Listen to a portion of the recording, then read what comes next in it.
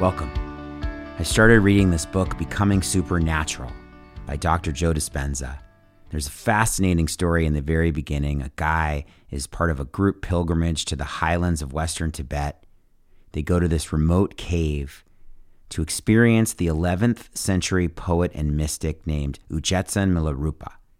He's a legend because he supposedly breached the laws of physics to demonstrate to himself and his students that we are confined in our lives only by the limits of our own beliefs. And in this cave in Tibet is an unsolved mystery that modern scientists have never been able to explain or duplicate. It's in this cave that Milarepa placed his hand against the rock and pushed his hand further into the wall in front of him as if the stone did not exist. The rock beneath his palm became soft and malleable, giving way to the pressure of his push. He left a perfect impression of his hand in the rock for his students then and throughout the centuries to see. And there are other hand impressions in this cave, making it clear that Milarepa offered this demonstration on more than one occasion. How did he defy physical laws that tell us a hand and the rock can't occupy the same place at the same time?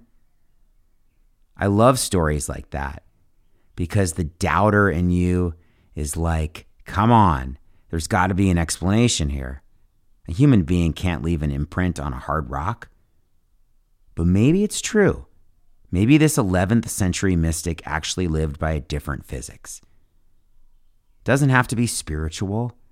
It's about breaking through a new paradigm, releasing your past, deciding this is the moment you turn the page and move into a new chapter.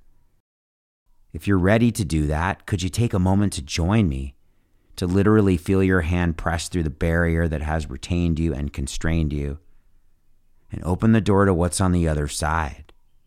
As Milarepa taught, the rock in that cave is part of your experience, not a barrier of your limitation. There's a mantra I love. I am at one. Instead of I am different, I am more, I am better. I am at one. The game-changing power is in the connection. I am at one. I'll see you tomorrow.